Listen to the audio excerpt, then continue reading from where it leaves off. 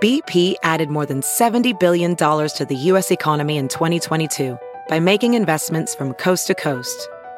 Investments like building charging hubs for fleets of electric buses in California and starting up new infrastructure in the Gulf of Mexico. It's and, not or. See what doing both means for energy nationwide at bp.com/investing in America.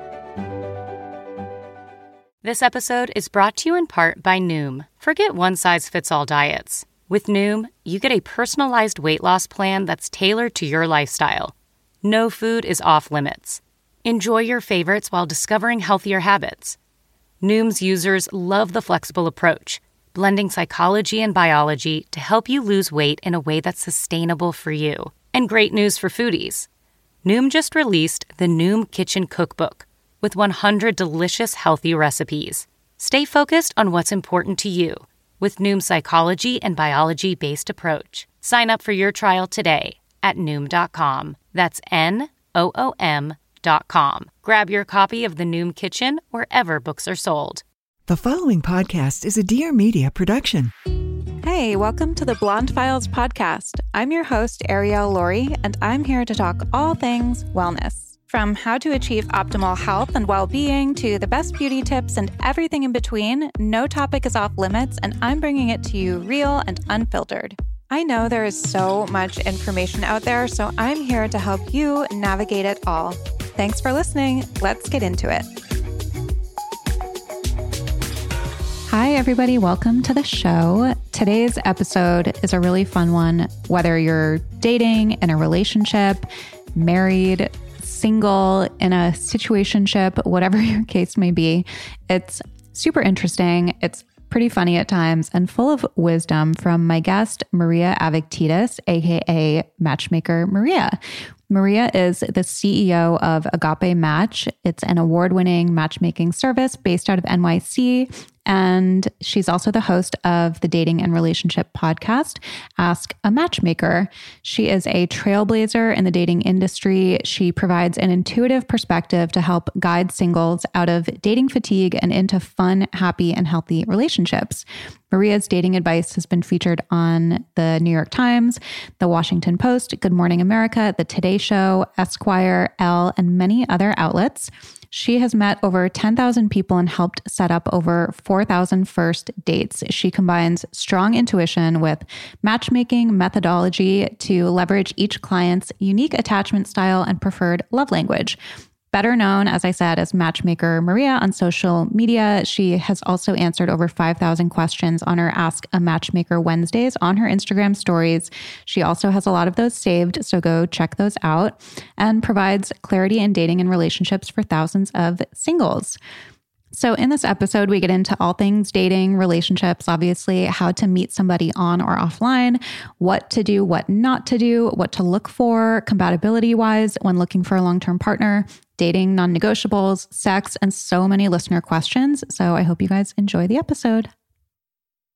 Okay, welcome, Maria. I'm so excited to talk to you. Thanks for having me. To start out, why don't you just tell everybody a little bit about who you are and what you do, how you came to be a matchmaker, about your business, all of that. Oh, wow. That's a lot of questions. A lot of questions at once. I'm a professional matchmaker. I own Agape Match, which is a matchmaking service based in New York City. Our tagline is executive matchmaking for exceptional singles. And we provide matchmaking and coaching solutions. We also have quarterly retreats for our coaching program, the Agape Intensive. How I became a matchmaker, the short story is that I'm a fourth generation matchmaker. And my grandparents, they were matchmakers, and so were their grandparents. Of course, we get paid very differently. They got paid in goat, and I get paid in cash, or money rather. And, they set up people in their village, whereas I set people that are strangers to me. I don't really know their whole life history or who their parents are. And, a little bit more blind, flying blind in the beginning as I get to know my clients and figure out, not only what their value set is and their temperament is, but also, what are their 3, 5, 10, 20-year goals and how I can be of service to make, those things happen. How have you seen the kind of dating experience, relationship experience change over the years, if at all? I mean, I've been married and in a relationship for like 7 years. So when I first started, or right before I got together with my husband, I was a little bit on the apps. Like they were just kind of becoming a thing. There was like Bumble and Tinder, and that was really it.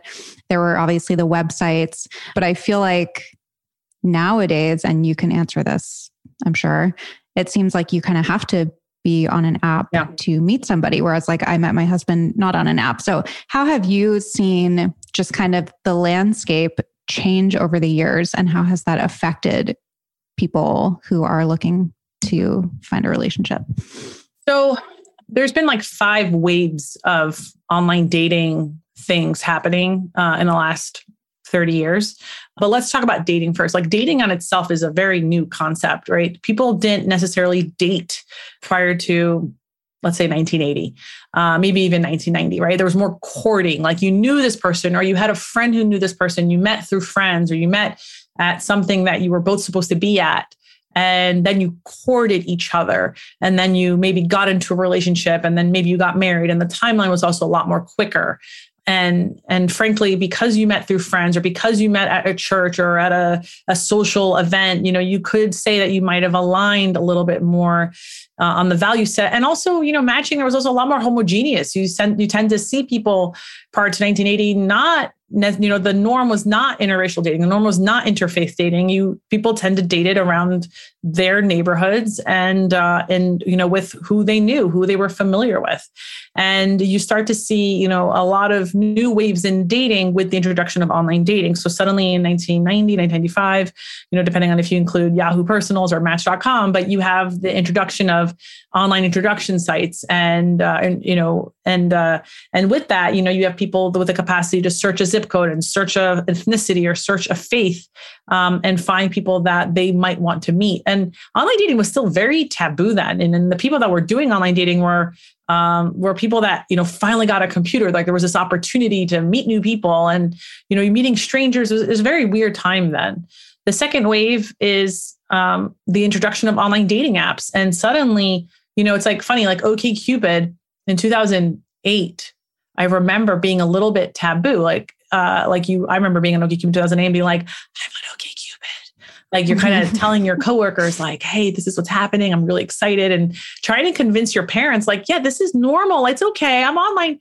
But then in 2010, between 2010 and 2012 is like the second wave of online dating, which is like suddenly more and more people had an Apple iPhone in their pocket. And suddenly that iPhone had access to a marketplace where you could download an app. And suddenly this idea of like, before people were online dating with a desktop, like they sat down and they were concentrating on online dating. And now you are doing it on the line at Starbucks or on the toilet or in between commercials, or forget the commercials. There's no more commercials. Netflix started House of Cards. You were watching it when you were rewatching a scene or bored, watching another episode of Friends. Like suddenly online dating became a hobby, something to do. It became entertainment. The third wave of dating is the introduction of Tinder. And suddenly it's, swipe, hot or not, that sort of thing, where this thumbing thing became a thing. Not thumbing, swiping.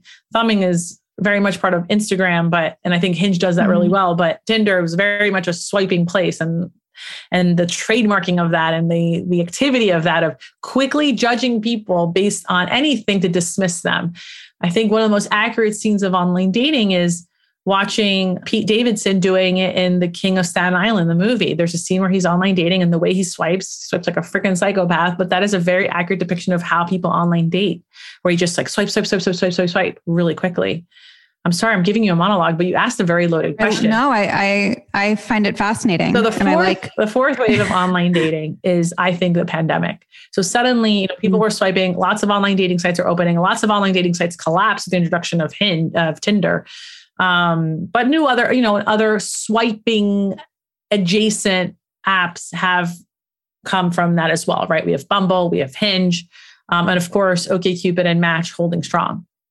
But with the introduction of the pandemic in our lives, I think people stayed home and they started consuming a lot more relationship content and understanding like what went wrong with their last relationship. I think if you were in a relationship that was meant to break up, you broke up in the first 6 months of the pandemic. I mean, think of any of your friends who may have broken up. They'll tell you, oh yeah, it was then. And it's not people breaking up now. It's like, oh, we got through the first 6 months. We're okay now. So that was the fourth wave. And what that fourth wave did was pretty detrimental in the sense, I mean, it's actually amazing. According to Match.com's Singles in America study, more men are interested in being in relationships than women, but not because women are not interested in being in relationships. Women are a lot more self-aware and educated to tell you, you know what, you're an avoidant attachment style, or you know what, you're a narcissist. And I am not interested in being in a relationship with someone who has these sorts of qualities. Like they're way more educated in their dating lifestyles and their dating perspective and their dating opportunities than men. So they are hopefully more inclined to say no to people who are not good actors online. So that's like the fourth wave of dating. And then this fifth wave of dating has been kind of happening adjacent to the last 5 years, like with the third and the fourth wave. And that is the introduction of Gen Z. And I know Gen Z is probably people under 28, but let's just say it's people under 32 for a minute. The people under 32 who are dating right now, who are single, they've never experienced analog dating. They don't remember what it was like to go to a club without a cell phone, or to meet through friends without a cell phone in your pocket. Or if you had a cell phone, the capabilities were T9 texting. Like, there were no apps. There was just texting, and you had to have their number. People under 32, they've never even memorized their parents' phone number. So they don't understand, they don't remember or recall analog dating. And why is that important? You could say, oh yeah, I meet through friends all the time. You're right. But the social discovery of people over 32 and under 32 is two different planets, right? I remember being 23, and if I was at a bar and if my friend went to the restroom, I could guarantee someone was going to come and talk to me. And even though I'm 5'11" and voluptuous, someone was going to come and talk to me and maybe even buy me a drink and then talk to my friend, maybe buy her a drink, right? But now when people go to the bathroom, that person that stays behind, there's no one to come talk to them because those people are distracted by their phone or with the person they're with. Or when their friend goes to the bathroom, they also take out their phone, telling other people, I'm unavailable for you to come and talk to me. So analog dating is kind of dead. So to answer your question now, obviously online dating has certainly affected things, but to not online date in 2022 is like not having an email. And it's a really great tool. Now, as a matchmaker, I don't own an online dating site, not yet, at least. I don't know if that's in my future, but I am a matchmaker and I work with people who don't want to experience extreme dating fatigue, which is what wave 4 and wave 5, I think, have done, is create this extreme sense of dating fatigue that they kind of tap out. They're like, you know what? I'd rather sign up for Maria's database and just be considered as a free member in her database. Or I'd like to hire Maria and she do it for me. Just tell me what first date and second date I should go on. I'll be there and I'll get the feedback. Like, they want to outsource it to someone else instead. And that has existed at all times, at every wave, I think. But I think with the more awareness that this exists, has certainly only increased. But again, I think online dating and matchmaking, we're not in competition to each other. There's just some people who cannot online date and they will come to us. And I don't mean they can't physically. There's just people who have such a high value on their privacy that they have to, that sometimes the only choice is matchmaking if they don't have opportunities through friends, right? Like I have a lot of C-suite executives or entrepreneurs it's like the value of time. Like I'm too busy to swipe, but also the value of privacy. Like I just can't have my students or my employees knowing that I'm on, some online dating site. Right. So you may or may not know that I have PCOS, polycystic ovarian syndrome. I've talked about it in the past. And when I do talk about it, I get so many messages from other women who either have been diagnosed with PCOS or have symptoms and suspect that they may have PCOS and are looking for advice. And so I really want to tell you guys about Alara, which is the first virtual care platform for people with PCOS. It's so much more common than people realize. In fact, it affects up to 1 in 5 women, but most women aren't getting the care they need. So if you're having any like unexplained frustrating symptoms like weight gain, anxiety, hair thinning, it could be your hormones. And this is why it's so important to get your hormones tested, but it can be hard to get the testing that you need. So Alara makes it super easy with the most comprehensive hormonal and metabolic blood test on the market today. Not only will they cover over 30 biomarkers, but you'll have a 30-minute doctor visit to review your results and find out the root cause of your symptoms. But Alara doesn't stop there. They also provide you with the expert care you deserve to actually treat and improve your symptoms. They have expert doctors and registered dietitians who will personalize all of your care needs and deliver all of your care in the comfort of your home. So as somebody who suffers from PCOS, I definitely wish I had known about Alara sooner. They offer a truly integrated approach to diagnosing, managing, and treating PCOS by combining nutrition, lifestyle, and medical expertise all in one place instead of, just going the medication route, which is really common, unfortunately. Alara was founded by someone with PCOS, so they get exactly what you're going through, and the care and support you need is right there. They're also going to give you a special discount. So if this is something you guys want to check out, you can use the code Ariel at checkout for 25% off your first month or diagnostic test. So just visit alarahealth.com/Ariel for more information. That's www.alarahealth.com/Ariel. I know a lot of you guys are always on the hunt for some good, clean, vegan, and cruelty-free makeup. Trust me, I get the struggle. I feel like a lot of the brands that fall into that category make products that are pretty underwhelming, but I am obsessed with this brand, Thrive Cosmetics. So Thrive Cosmetics makes high-performance beauty and skincare products made with clean, skin-loving ingredients. There are no parabens, sulfates, or phthalates. And cause is in the name for a reason. Every purchase supports organizations that help women thrive. So a few of my game changer products. I love the eyeshadow stick. So I am not a good makeup applicator, and eyeshadow sticks are my favorite thing ever because I do a swipe on each eyelid and then I'm done. And this one has such a nice consistency. It doesn't smudge during the day.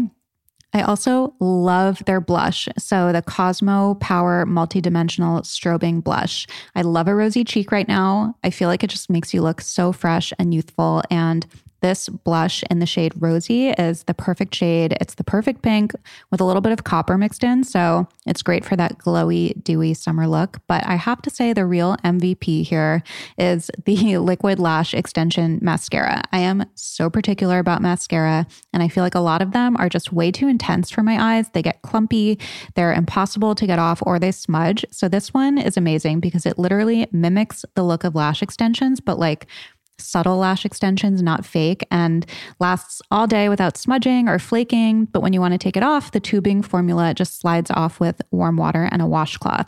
So you don't even need to use soap or harsh products.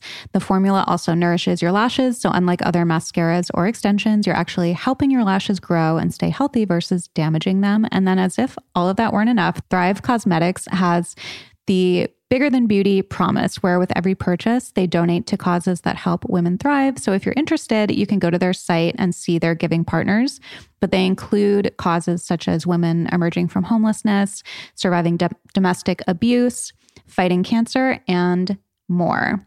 So now is a great time to try Thrive Cosmetics for yourself. Right now, you can get 15% off your first order when you visit thrivecosmetics.com/blonde. That's Thrive Cosmetics, CAUSEMETICS.com/blonde for 15% off your first order. Hi, I'm Shanae Alexander, host of Press Send, a podcast and, more importantly, a safe and hilarious place for candid conversations about the scary, funny, heartbreaking, but always intriguing questions that make us all human. Each week, me and a new best friend you haven't met yet field your questions across any and all topics and offer our take on the matter. With plenty of humor, heart, and badassery along the way. We launch a new episode of Press Send every Wednesday. We'll see you there.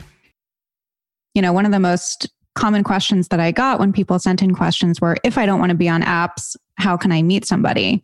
And it sounds like, like you said, it's like not having an email. Well, there's a lot of other ways to meet new people, right? Like I think one of the best ways to meet people, like there are 5 ways to meet people, right? Online dating, through work, which don't recommend, but if you do date someone that you've known for more than 6 months at work, there is a 34% chance you'll end up married to them. I think it's 30 or 34%, but whatever, let's say 30%, right?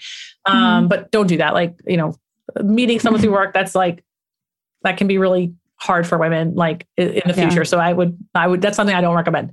The third way to meet someone is obviously through a matchmaker. Hello. But the fourth and fifth are out and about and through friends. And I think these 2 things, I don't think we invest enough in.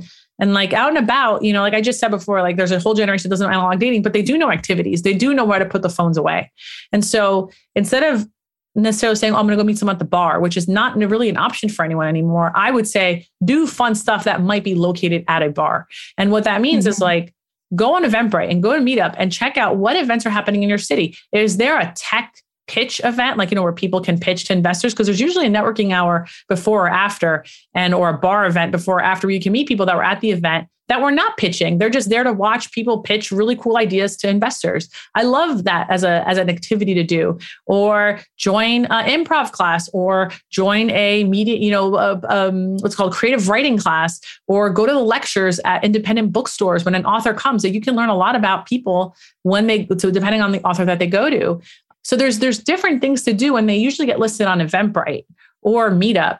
I have this one client who started Adventurous Eaters in New Orleans. And as a result, she hosts a dinner event once a month, different venues in New Orleans. And I think it's a great place to meet new people, because it's not just about meeting someone that you could be romantically involved with. It's about increasing your network to increase opportunities, right? Every person is an opportunity for you to meet someone special. Even if it's another person who becomes your friend, there's an opportunity there. Right. Yeah. So maybe don't do what I did, which is before I started dating my husband, I would just go kind of troll like Whole Foods and Erewhon. Erewhon is in LA. It's like Whole Foods, but and I knew like the days. I'd be like Sunday evening is like when they're done doing whatever they're doing with their friends, and they're going and they're doing their shopping for the week, and and I would like Sunday and Thursday. I was like, I'm there. I didn't meet anybody that way. But see, you're pretty, so you can do that, right? Like there is a sort of pretty privilege that comes in dating. But if you're like, how tall are you? 5'5". All right, so you're an average height, and you are beautiful, and this is not a diss to you, right? But like there are a lot of women who don't feel comfortable strolling through Whole Foods or supermarket, because they'll be like, are you the help? And I say this as someone who's 5'11" and voluptuous. Like I immediately am, a lot of men are not interested in me just based on those 2 quantitative facts. However, there are a lot of men that are interested in me based on those 2 things. So I'm okay with that. I think the problem, like I think Whole Foods can be a great idea when you were dating, when you were single, right? But right now, everyone's got AirPods on. Yeah, I know. No, it has changed so much. Even I noticed that everyone's on their phone and everyone's got earpods. And I think really good men, they really want women to feel safe when they're in public.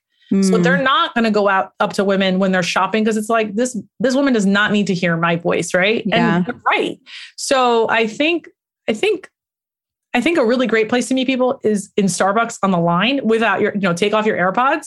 But at the same time, I don't know. I feel like the reverse engineering of where to find someone, I think is brilliant. I think more people should do that, but reverse engineer it with your friends instead. Like write down, like one of the things, this is how I met my husband. I wrote down the things that I want in the future partner that I'm going to have kids with. Like I wrote down, here are the things that the guy that I'm going to have kids with is going to be like, here's what I value. And then I thought, okay, which of my friends is dating or married to someone like this? Because I believe that after the age of 25, birds of a feather flock together. And I could think of 2 women who were married or dating a man like this. And I went to those men and I said, hey, next time you're out with your friends, you have to invite me. I didn't ask them to set me up, because men's natural response is, all of my friends are jerks or idiots. You don't want to date them. Or I don't know if anyone is single. No. I just said, next time you're out with your friends, please invite me. And a week later, one of those guys was like, hey, I'm going to be in Boston. I was in New York. I'm going to be in Boston. You told me to tell you I'm going to be out with my friends. I'm going to be out with my friends. Do you want to come? Sure. I came. There were 9 guys there. Half of them were in relationships. That's okay. 4 of them were not. And they were all great guys, but the one that was my match ultimately ended up being my husband. Wow. So there are ways to meet people. You just have to reverse engineer what you're looking for, and be completely unapologetic about it. I love that. Well, okay. So for people that are out there and they're on apps and, you mentioned like this kind of snap judgment that everybody's making as they're just swiping, I would imagine like you make a decision about whether to swipe on somebody in less than a second or a second, right? Based on what they look like, or I don't know, like the layout of the apps nowadays. But if somebody is trying to meet somebody for like a long-term relationship, they're trying to meet their person, I'm sure it's different for everybody, but what are some things or some tips that you might have for like navigating the app and just the constant influx of options that there are? So, to hack the online dating app to get more optimal swipes, it's really important that your first photo is of just you looking into the camera, smiling, and there has to be a colorful photo. This is not the place to put your black and white studio photography. This is not the place to put in your LinkedIn bio photo. This is a place to put a nice photo of you, hopefully outdoors, smiling into the camera. And if you don't have any, honestly, just prop up your camera on anything and just take 100 photos and pick your favorite one. And that'll work. But, it's bust up. So it doesn't have to be, I don't need you to be full body size here. And your second photo should be a full body size. And those first two photos should be a very accurate depiction of what you look like today. So, when that said, that really helps with people kind of putting their best foot forward, filling out the prompts and, giving unique answers, not the right answer, but the unique answer is also incredibly important. And what I mean by that is, there's this one prompt on Hinge that's like, the hallmark of a good relationship is, and I've seen people respond to this with the right answer, which is the hallmark of a good relationship is someone who I can be very open and vulnerable with, who supports me and I admire. That's a great answer, but that's not the answer you're looking for online. Online, everything should be thought of as like a message bait. Like, how can I get people to learn about me and then also self-select who should be messaging me? So if you ask me how I would answer that question, the hallmark of a good relationship is where we can, the hallmark of a good relationship is listening to a podcast about serial killers as we drive to our date night at a comedy club, followed by sushi and cocktails. I've suddenly given you a picture of what it's like to date me on a Sunday with that answer, right? And it has nothing to do with like, shared values. That's like the given. That's the given, right? It's like you have to find ways to kind of like be unique online that lets people not only self-select like who should be dating you, but also message you about this. Oh my God, tell me more about the stand-up comedy you like to listen to. Because, hey, let me tell you, if you tell people that you like stand-up comedy, that's such a great way to not only get people to ask you questions about the stand-up comedy that you like, but also learn about like, what values do we share on this? Because not all comedians are created equal. Right. So you can learn about your also intellectual compatibility. I always say like, the kind of person who likes the nuanced humor of Arrested Development, it might not be the same person who thinks that 2.5 Men is the best sitcom ever made. Mm-hmm. So I won't tell my husband that. What? 2.5. He created 2.5 Men. Are you serious? Yeah. Oh my God. I did not say that. I'm so sorry. That's it's hilarious. Okay. No. It's okay. I did not know that. Please don't. Oh God. Wow. He's in on the joke. It's okay. I haven't blushed like this in a while. So great. Whew. That should be in the trailer. I want to keep it in if you're okay with that. That's fine. No, keep it in. I think that's like the funniest. I'm going to, I cannot wait to like group message everyone I know about what I just said. Who's your husband? Tell me more about your husband. No, I'm dying. It's funny. Like we'll see reruns come on and he's like, this could like never happen today. No, half of The Office could not happen today. And I love Greg Daniels. Like, you know what show is, I love, like, I think has kind of held up, but it's only because it knows how to make a joke with itself. I think Scrubs has really held up its end of the bargain, in terms of like timeliness, because, the thing that hurts a lot of comms when it comes to like showing relationships and problems is that there are cell phones now. Like when you watch Friends, half of the plot lines don't make sense in 2022 because you have mobile phones, and a lot of those mix-ups just don't, they don't make sense now. And in Scrubs, because they're doctors, because they can't necessarily be on Instagram and Facebook all day. They actually have to take care of patients and put their phones away. A lot of their plot lines really do make sense in today's world. It's also why Grey's Anatomy has such a headlong run. I think it's like way less of the phone drama, because how much of Sex and the City doesn't make sense? Old Sex and the City with phones now, I was watching it last night and I was like, this would never happen. Like when her friends don't show up for her birthday party and she doesn't hear from them. Or like, in Paris, when all of those people show up to do that book party, like that would, they would stick around. That, what would have happened in 2022? She would show stories at Alexander Petrovsky's gallery and she would say, hey, I'm going to be at the cafe in 1 hour, just running late. And people would be so excited about having a story with Carrie Bradshaw for the clout on Instagram and TikTok. There's just they would wait 3 more hours for her to show up at the restaurant. So like, some of these things don't make sense now. And I don't. Yeah. That's anyway. Interesting about Scrubs and Grey's Anatomy. I never thought of that.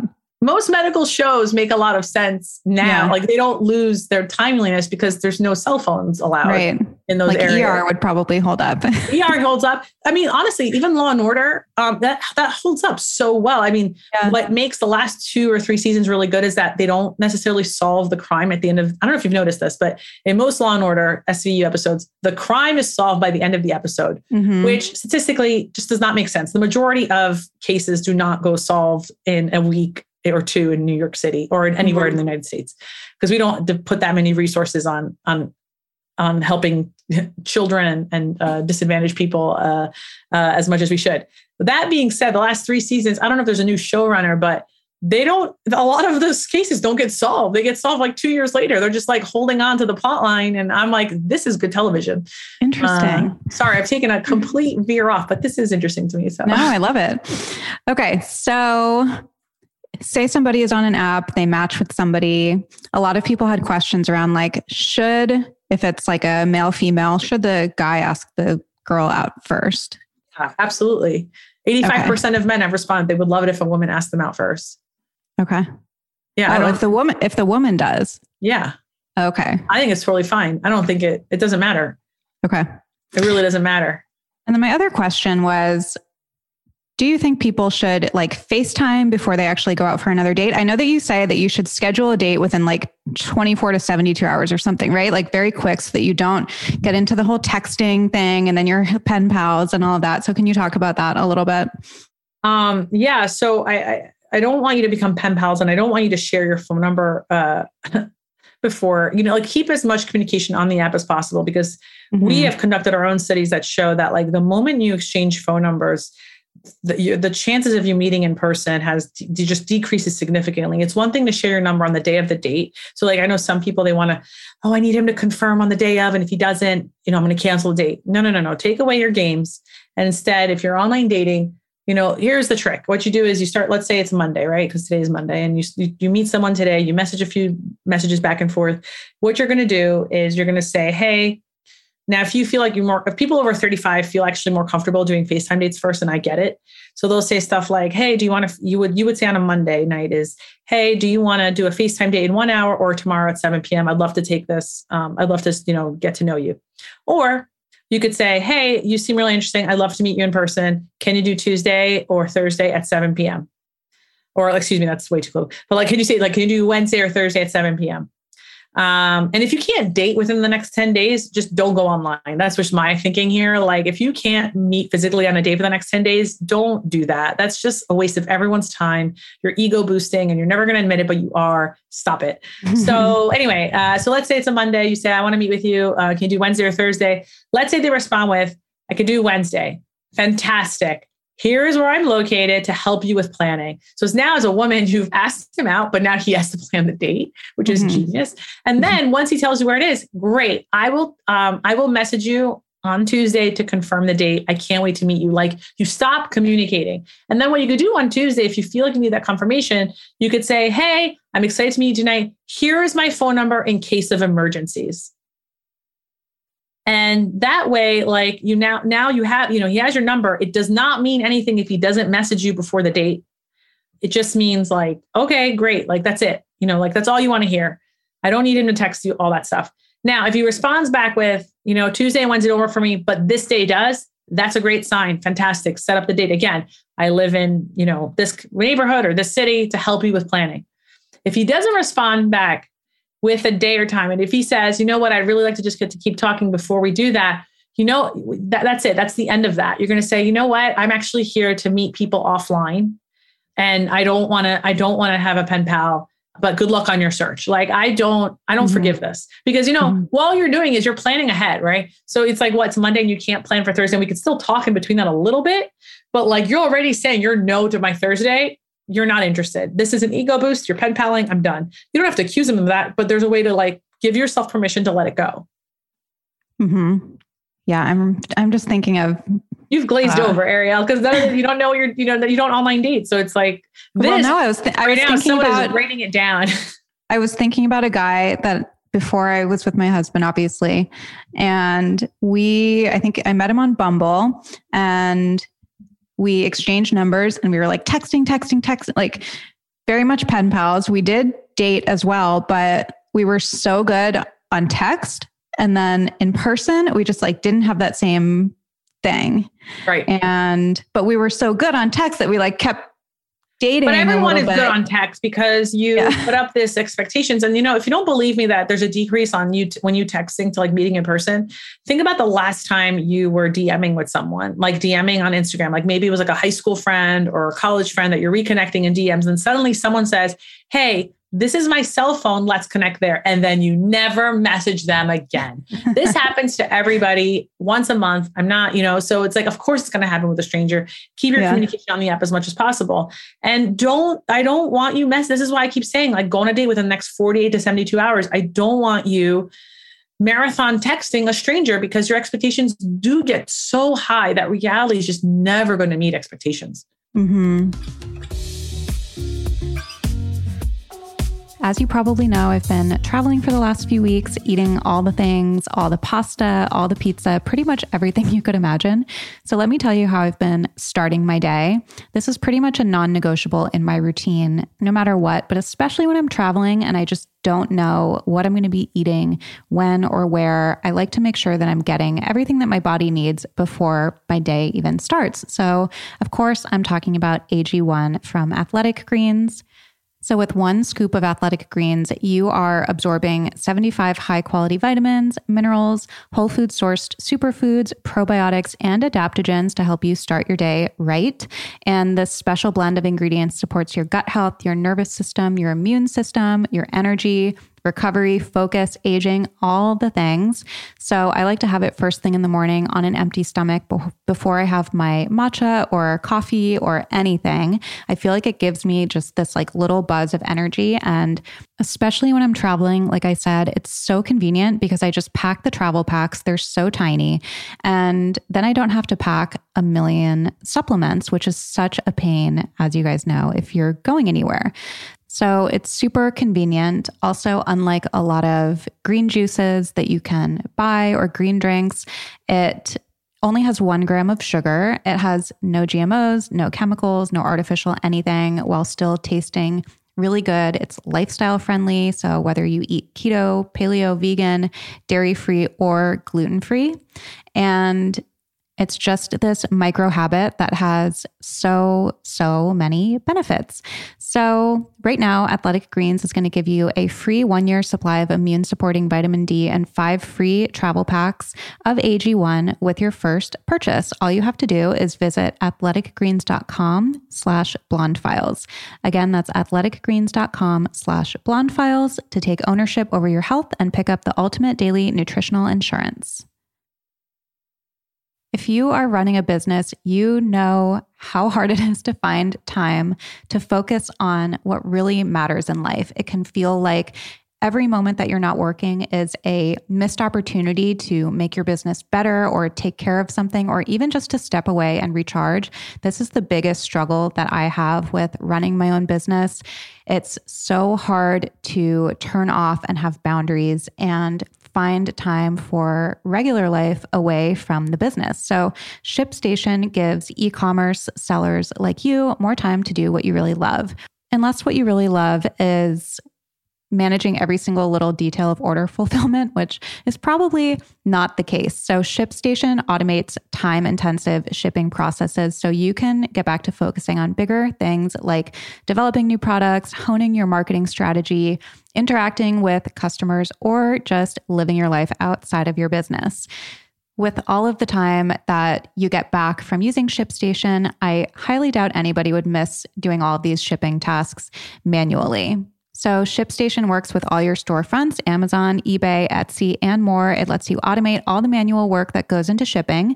You also get deeply discounted shipping rates normally reserved for Fortune 500 companies, and you can easily compare carriers, rates, and delivery times, so it's easy to choose the best option for every shipping scenario. In fact, 98% of companies that use ShipStation for a year keep using it for as long as they're in business because it really does save on really critical parts of business like time and money. So it's time to let go of all those shipping tasks. ShipStation can do it better and faster. You can sign up now using the promo code BLONDE for a free 60-day trial today at ShipStation.com and start saving time with every shipment. That's 2 whole months of shipping made quick and painless, and it's free to try. Just go to ShipStation.com, click on the microphone at the top of the page, and type in BLONDE. Make ship happen.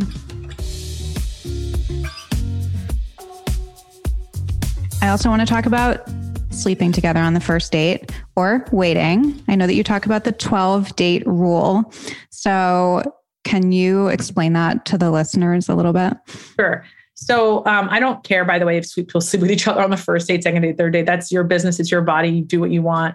In fact, I used to tell people like, oh, I remember going on a date with a guy and thinking like, oh yeah, there's never going to be a second date. Let's sleep with each other. Like I didn't, hoe phase them. I don't care. But 12-day rules is a method I've created to help women discover if they feel emotionally compatible with the person that they're dating. So I think what happens, science has shown us that when women and men have sex, there is a release of the oxytocin hormone. And in women, it kind of creates these blinders, like a physical blinder that does not allow you to see the pink and red flags of a person. And if you're wondering like, oh, I have a friend who's in a bad relationship, how come she can't see that he's so bad? All these red flags, it's because she's stigmatized. She had sex, and that oxytocin is like no joke. And you can get that at 12 days, you can get that on the first date.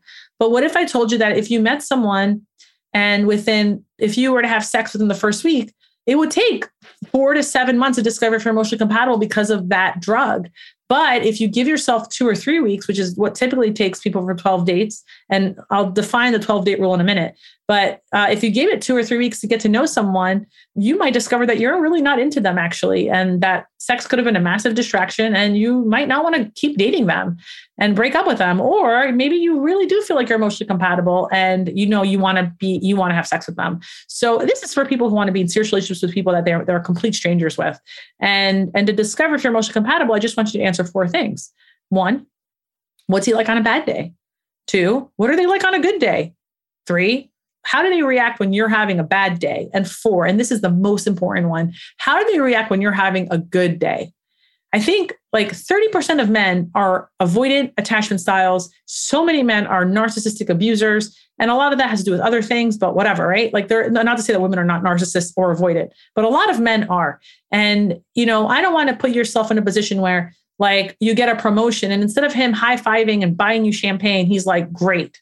Now I'm never going to see you, because that happens to a lot of women, right? And I don't want women to be emotionally incompatible with someone who's just not 100% present, support, and also, growing their emotional resilience. Now, when I say 12 dates, I think people think you have to physically go out on 12 dates. And no, I believe a date is anything that is a phone call, a video call, or in person that lasts more than 20 minutes. So 20 minutes to 3 hours, that is what I consider a date. Now, if you go on, you can have a maximum of 2 dates in one day. So let's say you go on an 8-hour marathon date. Many people do, right? They go for brunch, then they go for a walk, then they get ice cream, then they go for a movie. That's it's a very typical experience a lot of people have at least once a year. That doesn't mean you went on 3 dates. That means you went on 2 dates for that particular day. And it's very easy to get to 12 dates if you're intentional about it. Like if I just told you that a 20-minute phone call counts as a date, you're going to spend time a little bit on the phone to rack up that time for the 12-date rule. But you'll also discover a lot on a phone call, right? And also, if you look at your phone history, you'll see that you don't have a lot of phone calls with people for over 20 minutes. So it's intentional to talk to someone for that long, but you're also going to get to know them a little bit better. And you might discover that you really don't want to be with them. Mm-hmm. Can you talk a little bit about also like the main pillars of compatibility for a long-term relationship? So yeah, this is something that I'm actually having a session on this. I don't know when your episode comes out, but I do have a session on this towards the end of May, where I talk a lot more about the 5 pillars of compatibility. But those are things that, that I've kind of, let's say I've developed in my office, having set up over 4,000 first dates and, hundreds of clients, that ultimately we tend to be, we're compatible between our values and lifestyles, but those things rest between 5 pillars. And that's, in no particular order: financial compatibility, emotional compatibility, intellectual compatibility, physical compatibility, and spiritual compatibility. And in knowing that, there are ways that I think, a lot of women, they tend to hear, oh, you're picky. And it's like, I don't think people tend to be picky. I think sometimes the picker is broken. We are unable to articulate, what exactly we're looking for. And that's what I tend to fix with our coaching programs, with Agape Intensive or our retreats or sessions. We tend to try to help women fix the picker. So I don't think most women are picky. I think sometimes articulating to reverse engineer that search can be very difficult. Mm-hmm. And do you think that people have to be like equally matched across all 5 of those things? Or can it be a little bit, I don't know, if someone is 4 of them and then like maybe a little bit deficient spiritually or something like that? Or does it just depend on the people and what's like the most important to them? I think everyone in these pillars is so personal, right? Like if I asked you to fulfill a matrix and I asked your best friend to do it, even though you're best friends, you probably share a lot of values the same, your pillars are going to be filled out like completely different from each other. Mm-hmm. So that is so personal to people. But ultimately, like, I think if you were to look at, who you're with, compatibility shifts, right? And so you have to give grace to certain pillars at what has happening. So for instance, you obviously ultimately want to be 100% on all, but I always say that at least 2 pillars are going to probably orbit around 80%, depending on what's happening in your life. If you have a child and it's sick, even just like, just like RSV, and you might end up in the hospital. This had happened to me and my husband last year. Your emotional compatibility does get stressed because, not that I'm not compatible with my partner, but there is a stress in life. When your parent passes away, because eventually our parents will die, your coping mechanism on this is going to affect your relationship with your spouse. Grief can do very interesting things to someone. If you lose your job, your financial compatibility might be affected. Your intellectual compatibility might be affected. There are ways to supplement things. If you feel like, emotionally you're not at 100%, and that's something that I think we should all strive for, you can use a couples therapist. There's no shame in using couples therapy to teach you the tools to help communicate with your partner. Same with financial compatibility. My husband and I, we share we're very open with our financial stuff, but we also have a financial advisor to help us figure out the things that we don't know what to do. You have to know, I don't know how to do this, so let's use a financial advisor to teach us these things. So, in all of these pillars, it's not about finding the perfect person. It's about finding the person that is going to be emotionally resilient with you throughout your life, because the ebb and flow of life presents a lot of challenges, right? None of us have perfect lives, and none of us have perfect days or perfect weeks or perfect months. Our children do get sick. Our parents will die. We might lose our job. We might survive a pandemic. The point is like how much of the design of your relationship can withstand these challenges. Mm-hmm. Yeah, I love that. How resilient is someone going to be with you? I can't remember how you phrased it, but yeah, that's very, very true. So to that point, do you believe that somebody has a perfect match, a soulmate? Do you believe in finding, quote unquote, the one, or is it just finding somebody who shares these same values and somebody who you have the same pillars and the same important things and you are compatible in those ways? I think that, when I look at compatibility, I account for temperament, like, why you do these things. I look for shared values and lifestyle. But I also look for opportunity, right? Like, I think what confuses people is that like soulmate requires that opportunity to exist at that exact moment with that right person. And I think that you might have multiple people that you could have been compatible with, right? I don't believe in the one, and I really don't believe in the one that got away. I think that ultimately you're going to find someone that you can stand for many times, for a long time, and someone that you genuinely like. And I think that's actually really important in relationships, that the likability factor, right? Mm-hmm. Science has shown that, like, I know this like study by the NIH had shown in relationship science that like, if you communicate to your partner 10 minutes a day, non-maintenance talk, right? So don't talk about the house. Don't talk about your job. Don't talk about the kids. Don't talk about, the things around the house or whatever, that your relationship can go the distance for a very long time if by doing that one thing every day. And by just talking to your partner for 10 minutes a day, non-maintenance talk. And I know that might sound like, oh, why wouldn't I talk to my partner for 10 minutes a day? But yeah, if you see this person for 7 years every day, there's a lot less things to talk about unless you go out of your way to do likable things. Mm-hmm. And I think it's very easy to fall in love, but it's very hard to like someone and choose to like someone for the next 40 or 50 years.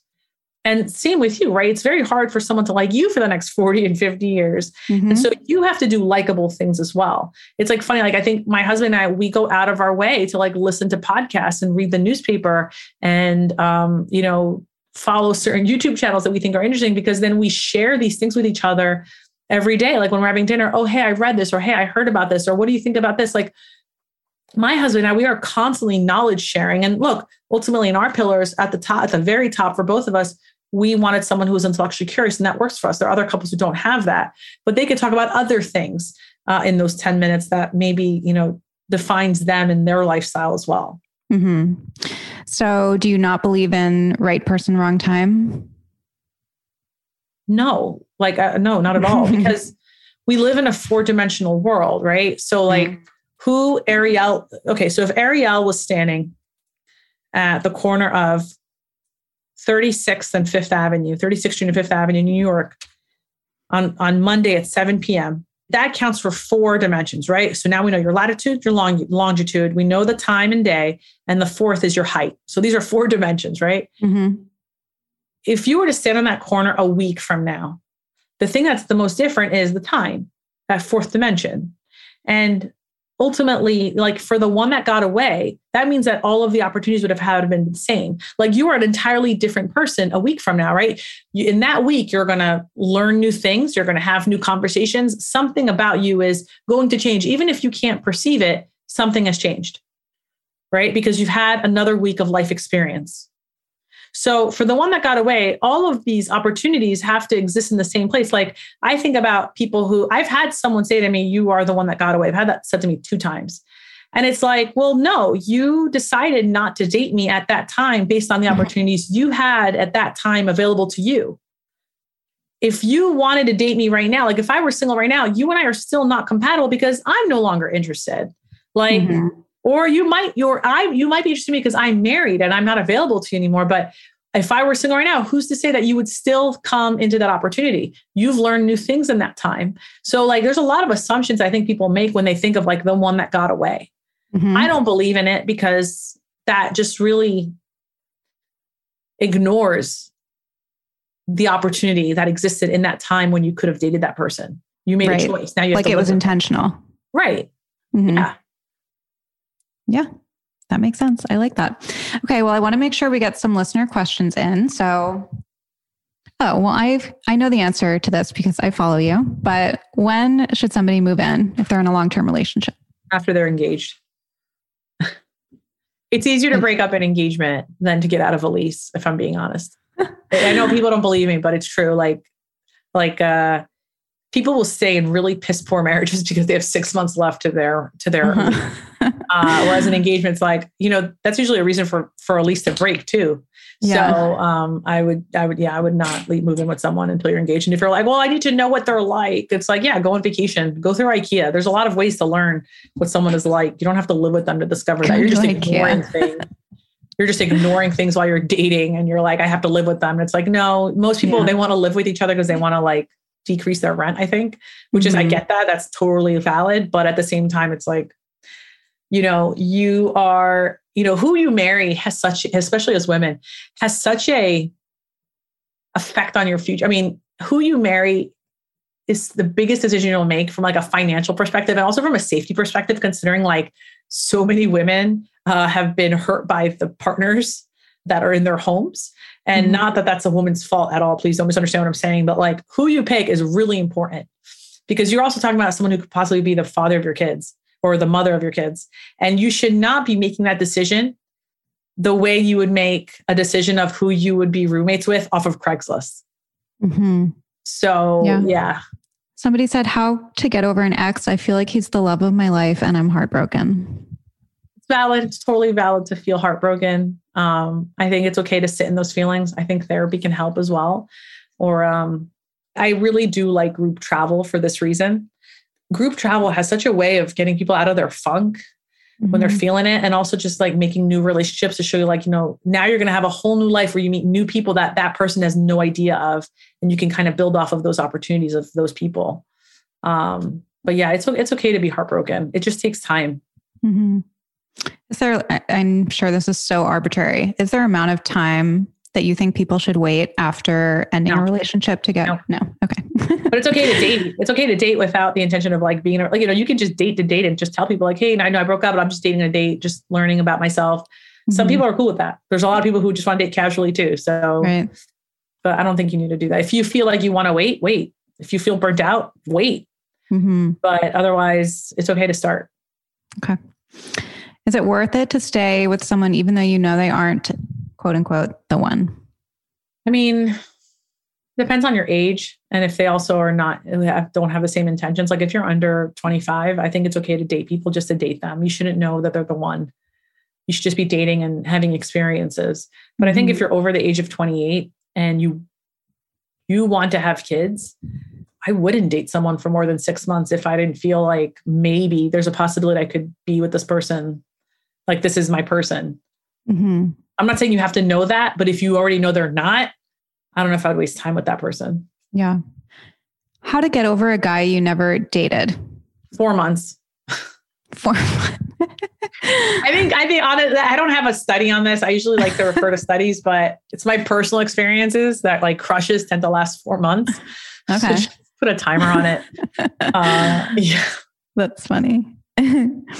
This person said, I'm divorced. How to get men to be real about whether they want to get married again or not? Just ask them. Do you envision yourself getting married again? And then whatever answer they give you, believe them. If they're like, I don't know, or maybe, then that's a no. They're just trying not to hurt your feelings. And that's okay to say, well, I'm actually interested I want to get married. So if you already know, then I don't want to waste your time or mine. It's okay to be forthright. And it's okay to do this in the beginning. Like, I think people are like, oh, I got to wait 3 months to ask these questions. No, I would ask them like a week in. My husband and I had this conversation. 20-minute phone calls. That's when you do them. We had it second date. We were like, do you want kids? Do you want to get married? Like, yeah, what's same going on thing. here? On my second date, I remember my husband asking me, I don't know what the hell he asked me. I don't remember ever, but I remember the answer. I remember thinking like, I would really love my next serious relationship to lead to marriage and kids. And he was like, oh yeah, me too. And I'm like, cool. And then just moved on. Like it was not a big deal. Like what's the worst that could happen? He'd be like, that's not for me. Okay, bye. Like, great. I don't have to date you for 6 months to discover that. Yeah. Like cancel them out. It's fine. That's how I feel. I feel like people are so afraid of turning the other person off, but it's like, I think that there are dating influencers, let's call them. And I know I'm one of them, but the difference is that I actually own a dating company and I have plenty of mentors and I read the studies. I'm part of the relationship science studies. Like I'm in this, I live this, but there are other people who have, I call them dating influencers or dating micro influencers because, they're single and they have a podcast and, suddenly they're experts. And I appreciate the knowledge that they can give about their dating experiences. Right. But I think what a lot of these people do is that they're teaching, not all of them, but a lot of them teach women that it's not okay to chase. When the word chase is being misused, like telling a person what you're looking for in the first 2 weeks of dating them, that's not chasing. That's not desperation. That's just you being vulnerable and telling people your truth. And it's going to get people to tap out, and that's okay.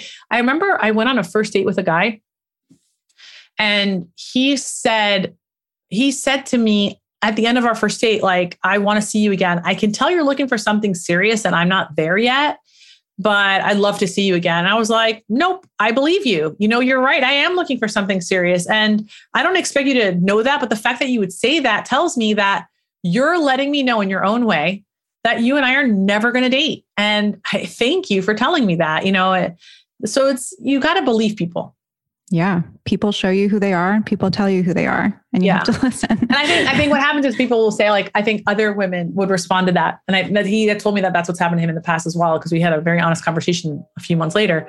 But, other women respond, and many women do. They'll say stuff like, oh, well, I'm not looking for something serious. We just met. What are you talking about? Like, I just want to get to know you. And then they'll think to themselves, like, wait until he sees how I cook. Wait until he sees how much fun I am. Wait until he sees how funny I am. Wait until he sees my blowjobs. Like, they'll convince him to go on dates. And that's actually not going to happen. Mm-hmm. If a guy is telling you within the first few dates, like, oh, I don't know if I believe in titles, or I don't really know if I'm there right now, believe them. Right. Yeah. Okay. So another game is like the texting game, waiting to text. No. And okay. Don't do that. That's another thing. Those dating influencers, that army of influencers, they do that. They say that, like, if he doesn't confirm by 2 p.m., the date is canceled. What? If you need to confirm, just text them. But if a guy texts you, if a woman texts you, like, just text back. Like, honestly, if you want someone who likes to play games, then by all means play the game. But if you want someone who has a secure attachment style, when they text you, if you are able to text them back, text them back. If you're not able, don't worry about it. You'll get to it when you get to it. But you have to teach people how to treat you.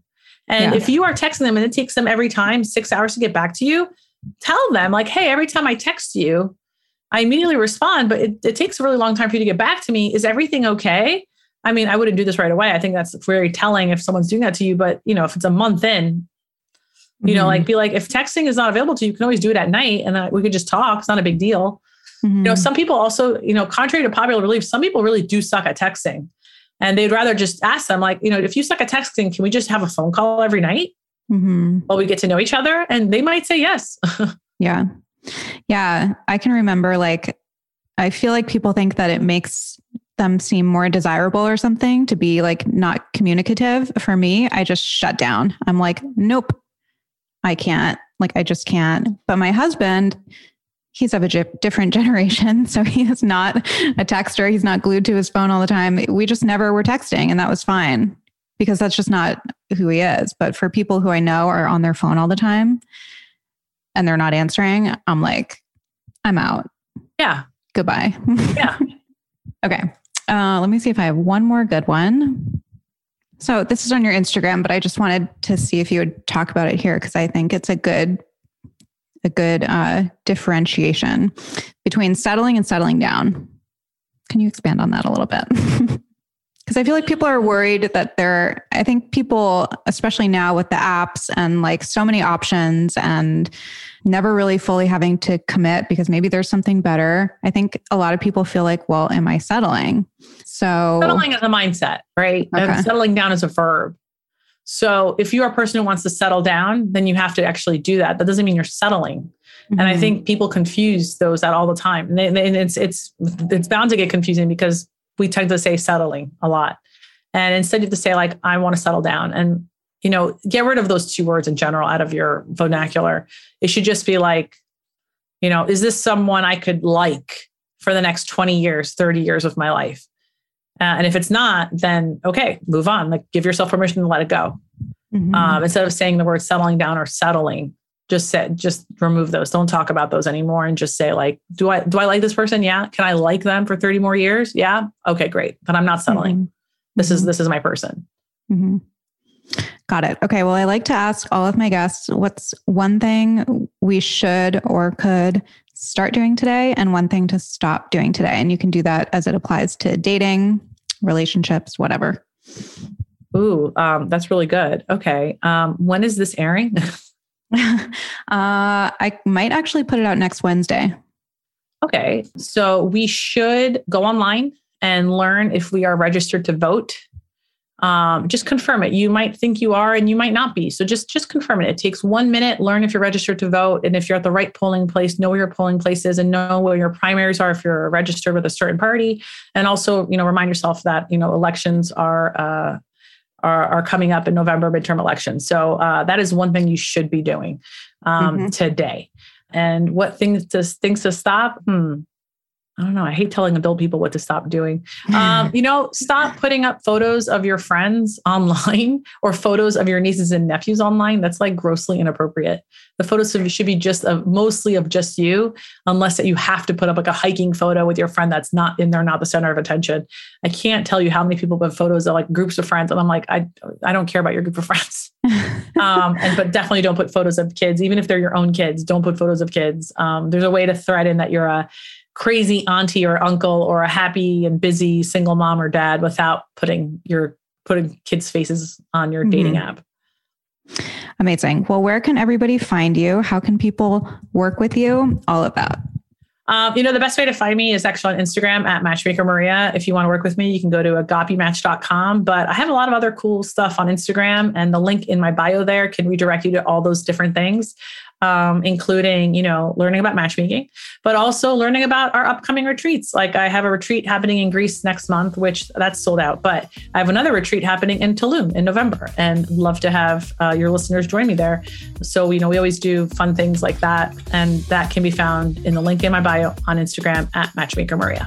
Perfect. Thank you so much. Thank you for having me, Ariel.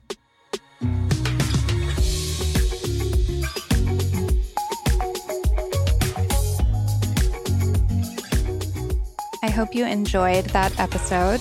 If you liked it, and if you like the show in general, please take a second to rate, review, and subscribe. It goes a long way, and it's actually the best way to support the show. Also, if you want to see more about each episode, you can head over to the Blonde Files podcast on Instagram. I'm always posting about each episode there, or over on my personal page at Ariel Laurie.